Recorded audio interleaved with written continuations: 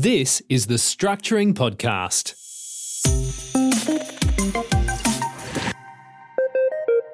G'day and welcome back. This is episode 75 of the Structuring Podcast. Terry Waugh here, and today's topic is my ideal way to structure a loan to purchase an investment property.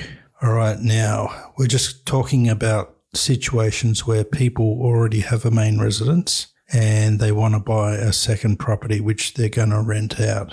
Okay, the general rules for doing this are: A, never cross-collateralized. Each loan should only be secured by one property. B, you should have an offset account on the main residence loan, the portion of the loan that relates to the purchase of the main residence, because this loan is not going to have the interest being deductible. C, you set up a second split on the main residence to tap into the usable equity. D, you borrow up to 80%, perhaps 90% against the main residence as a separate split. And then you use that split as the deposit and the settling costs for the investment property. And then all income should go into the offset account.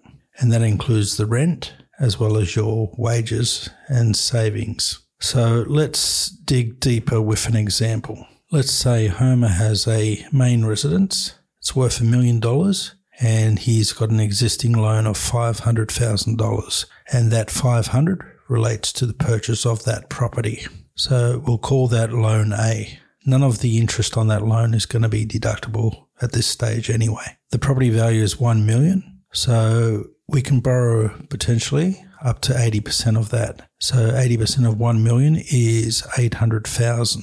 Homer's already got a loan of $500,000. So that means the potential usable equity is $300,000. So Homer can potentially borrow an extra $300,000 as long as he meets all the other requirements such as serviceability, etc. Now, let's say that Homer's going out and looking for an investment property and it's going to be $500,000. What he would want to do there is set up a third loan for 80% of this. So 80% of $500,000 is $400,000, and that loan can be with the same bank or a different bank to the first two loans. Homer's going to need another $100,000 to settle, plus he's going to need money for stamp duty. So let's estimate the closing costs being 5% or $25,000. So Homer will need $125,000 on top of the 80% loan to settle on this property. The $125,000 can come from the equity loan. So Homer has already set up a second split against his main residence, and that's $300,000. He's only going to use $125,000 of that. Depending on the circumstances, he might even use more and reduce the loan secured by the investment property, because that could result in a lower interest rate. But that's something for Homer to get some credit advice on in the future. So in total, Homer has borrowed 105% for the new investment property. There's no cross-collateralization. He does have 3 loans, 2 of them secured by the main residence. Each of them only has one security, so there's no crossing. The third loan is secured by the investment property, and again, that only has one security, so there's no crossing there at all. So in summary, loan A is $500,000. That's the original loan. The security for that is the main residence. The use for that is the main residence, and therefore the interest on it is not deductible. Loan B is for $300,000, but he's only used $125,000 of that.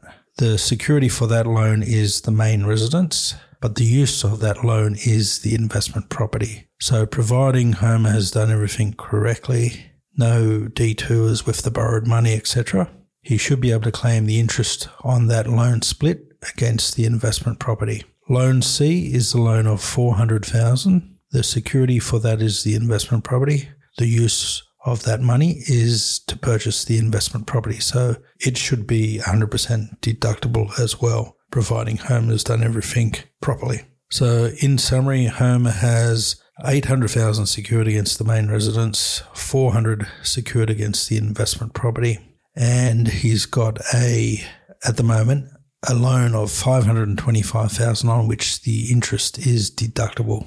Homer still has another $175,000 which he could use for another property down the track, or he might be able to invest in shares or some other investment with that money. But we might tackle that next week in part 2 of this ideal loan structure. Until then, bye for now. You've been listening to the Structuring Podcast. Check out the show notes for today's episode at www.structuring.com.au/podcast.